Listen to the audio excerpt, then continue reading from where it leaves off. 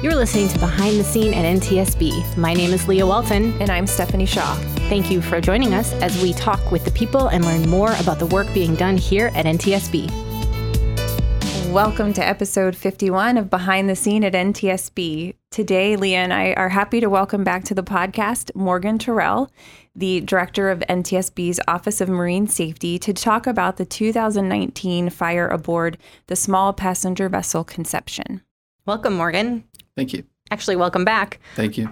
We had you on the podcast, about a year and a half ago when we were still in the virtual space. But we are happy to be recording this live at the NTSB headquarters today. So before we get into the investigation, I want to offer you an opportunity to kind of reintroduce yourself to our audience, share a little bit about your background and what brought you to the NTSB. Well, thank you, Leah. Thank you, Stephanie. And it's a pleasure to be back. So I spent 17 years as a licensed deck officer aboard a wide variety of commercial ships and as the captain and manager of an oceanographic research vessel. Before coming to the board in 2003, I joined the NTSB as a marine accident investigator. I left the agency in 2007 to become the vice president of investigations for a cruise line and returned to the agency in 2010. I became the director of marine safety in 2021. Okay. Well, I'm certainly glad that you came back to the Thank NTSB. As Stephanie mentioned, in September 2019, we sent a multidisciplinary team of investigators and staff to investigate the fire aboard the small passenger vessel Conception that was anchored in Platts Harbor on the north side of Santa Cruz Island in Santa Barbara, California. Morgan, would you please summarize the events that led to this accident? Well, here's what we know about the investigation. About 3:14 in the morning on September 2nd, 2019, the U.S. Coast Guard received a distress call from the Conception, a 75-foot-long passenger vessel operated by Truth Aquatics Incorporated. The vessel was anchored in Platts Harbor on the north side of Santa Cruz Island, about 21.5 nautical miles south-southwest of Santa Barbara, California, when it caught fire. The fire started. 5 crew members were asleep in their bunks and the crew berthing on the upper deck. 1 crew member and all 33 passengers were still asleep in the lower bunk room. How soon after the fire occurred was our investigative team launched to California? Well, the incident happened on Monday, September 2nd.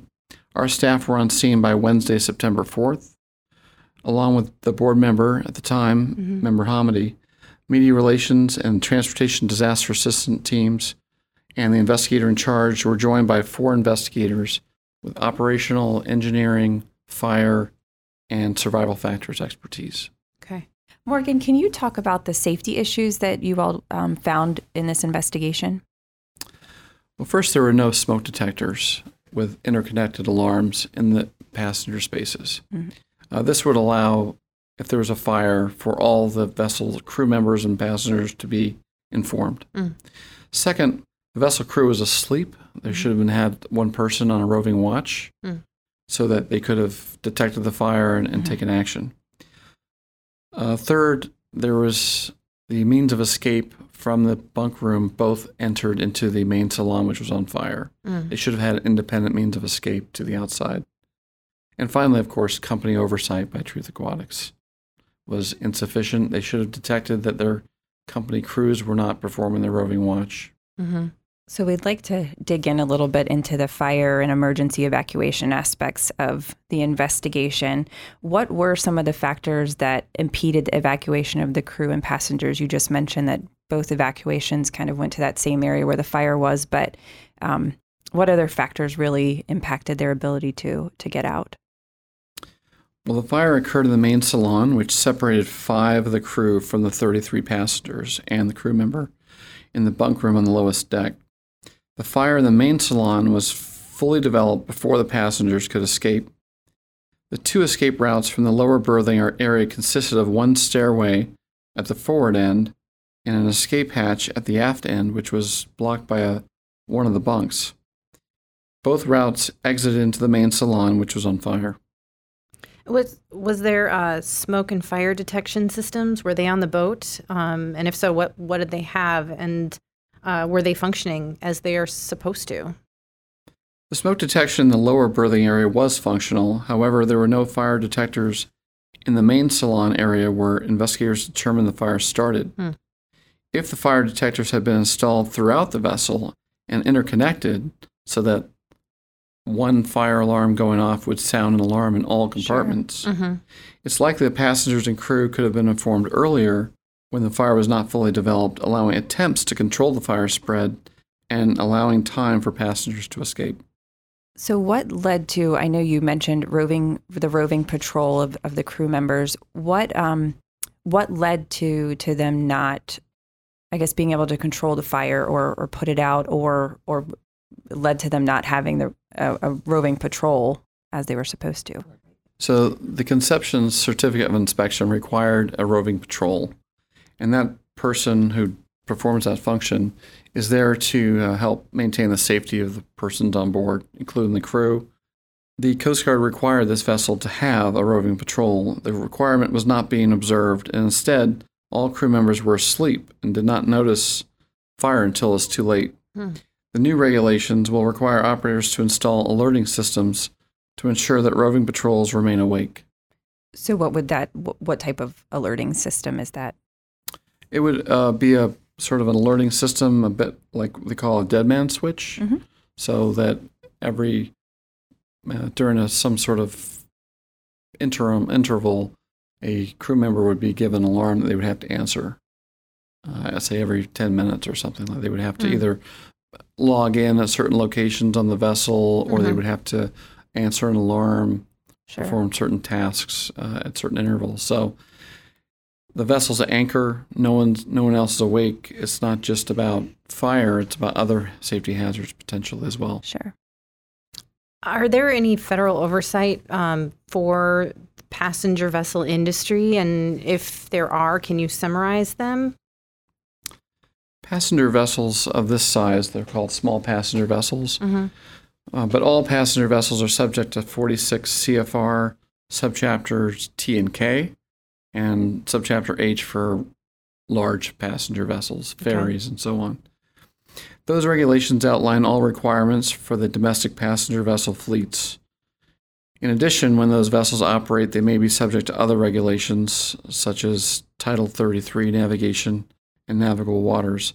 That covers aids to navigation, waterways, and pollution, and some other navigation requirements. Sure. Are there needed federal regulations to improve the safety of those things? The Coast Guard has implemented some interim requirements stemming from the Conception accident. We would like to see safety management systems to be included in regulations for small passenger vessels.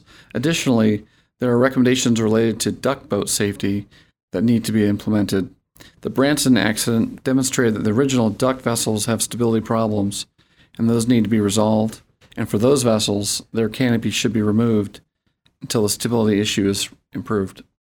So in March, the House Transportation and Infrastructure Subcommittee on Coast Guard and Maritime Transportation held a hearing in Santa Barbara, California, to look at the issue of small passenger vessel safety.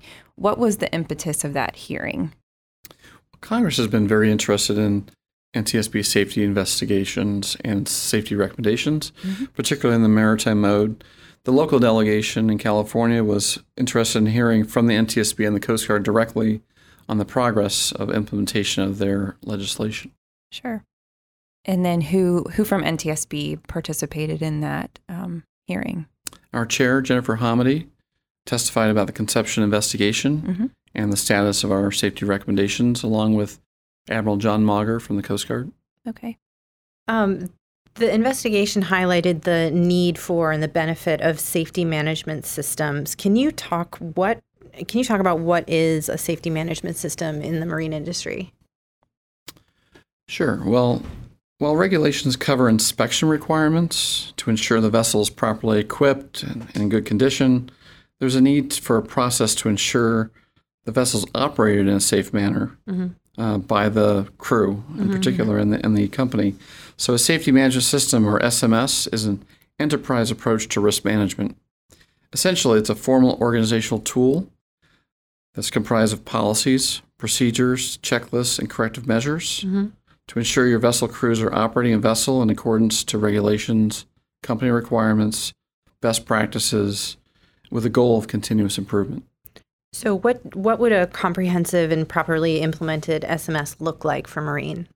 A well-implemented system begins with clearly communicated policies. The SMS program outlines regulatory requirements, certain critical component manufacturer recommendations for operations and maintenance. From there, management provides the vessel crew with specific procedures to follow to implement those requirements. The system then provides auditing methodologies to report nonconformities and corrective action processes. Marine SMS programs usually include a preventive maintenance program as well as a required element.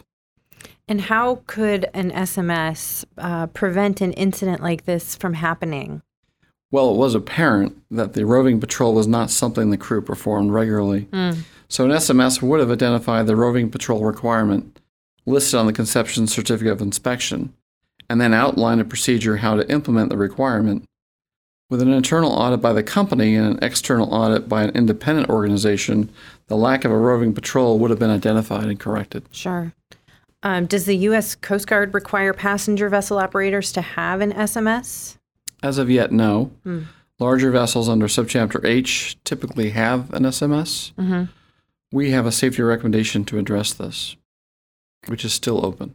Sure. So, looking at the benefit of SMS and it being, across all modes, something that the NTSB advocates for and has talked about safety management, why is it required for some vessels but not others?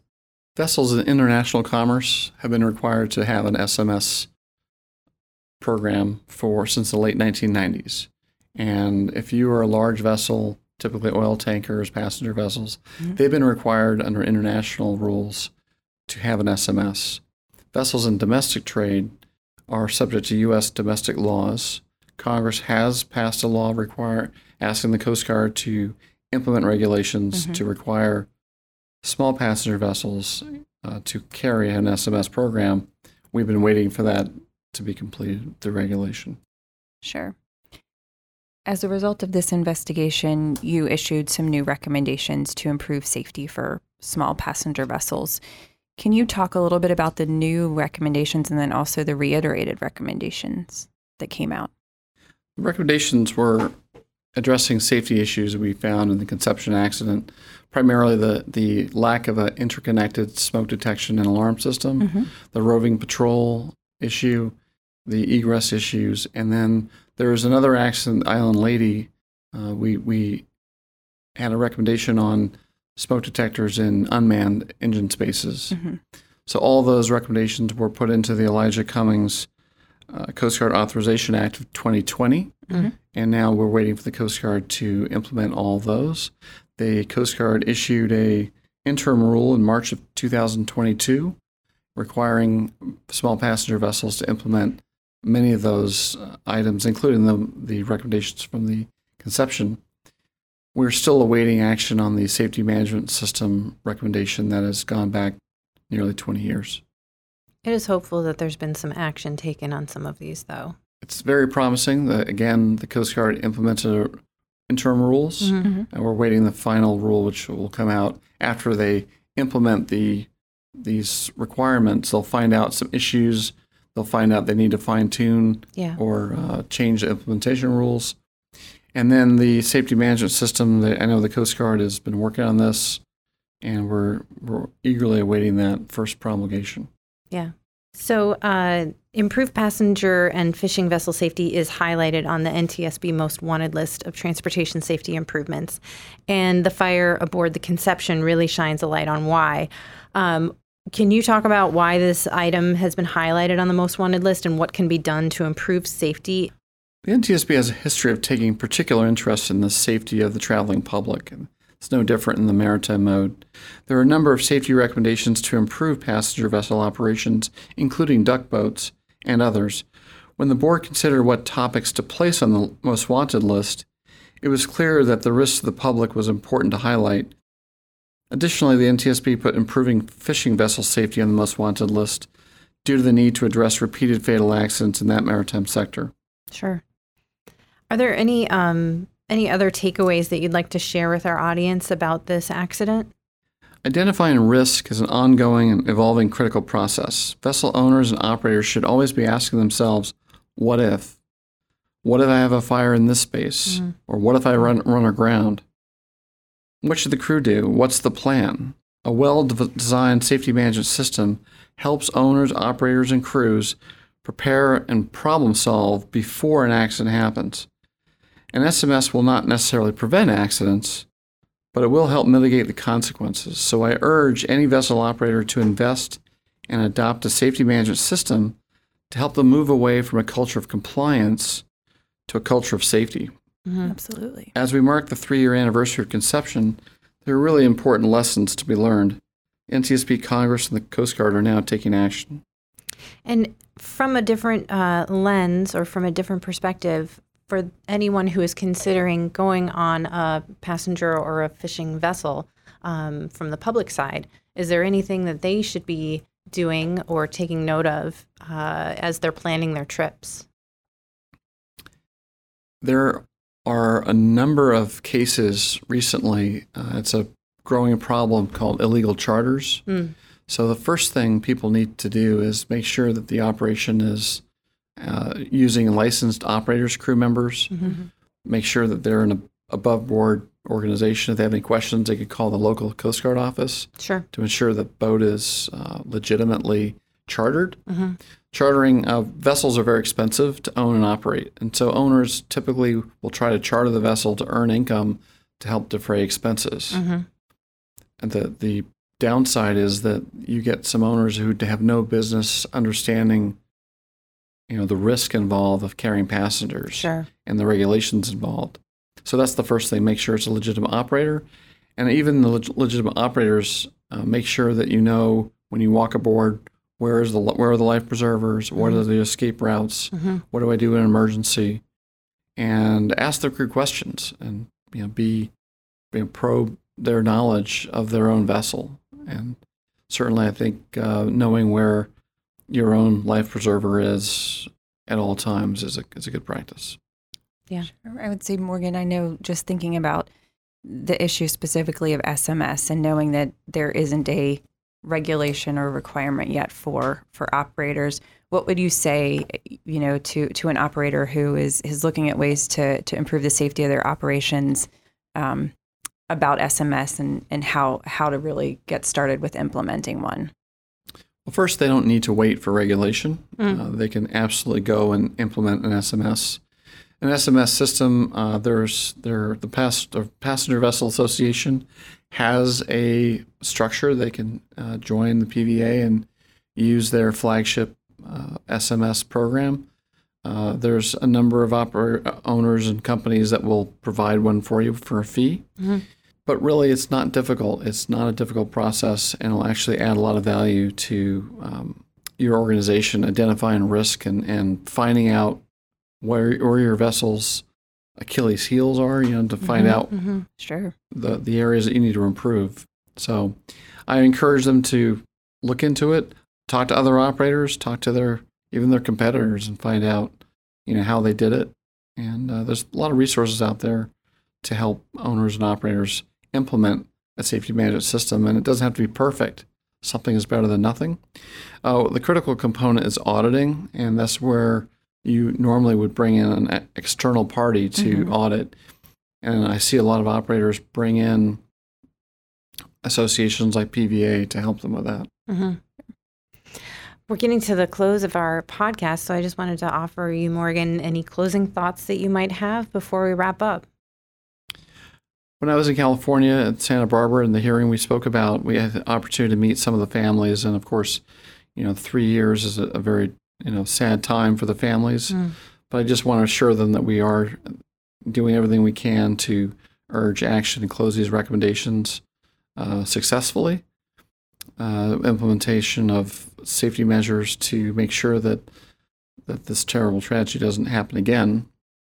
And just know that our folks in marine safety and that board are committed to making sure that happens. Yeah, thanks. Stephanie, any final thoughts from you?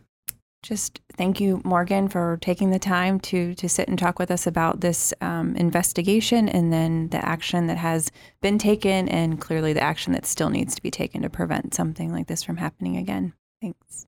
Yeah, thank you very much, Morgan. And as a reminder to our listeners, we have the full report of this investigation on our website. And we appreciate James being the fantastic editor and producer that he is. Thank you, Stephanie, for being a fantastic co-host. And thank you, Morgan, again for joining us. And we will see you and chat with you all at the next episode. Thank you for joining us on Behind the Scene at NTSB. Subscribe to and like us on your favorite podcast platform. Make sure to follow us on Twitter, Facebook, Instagram, LinkedIn, and YouTube. And don't forget, you can always find us at ntsb.gov. Thank you and bye.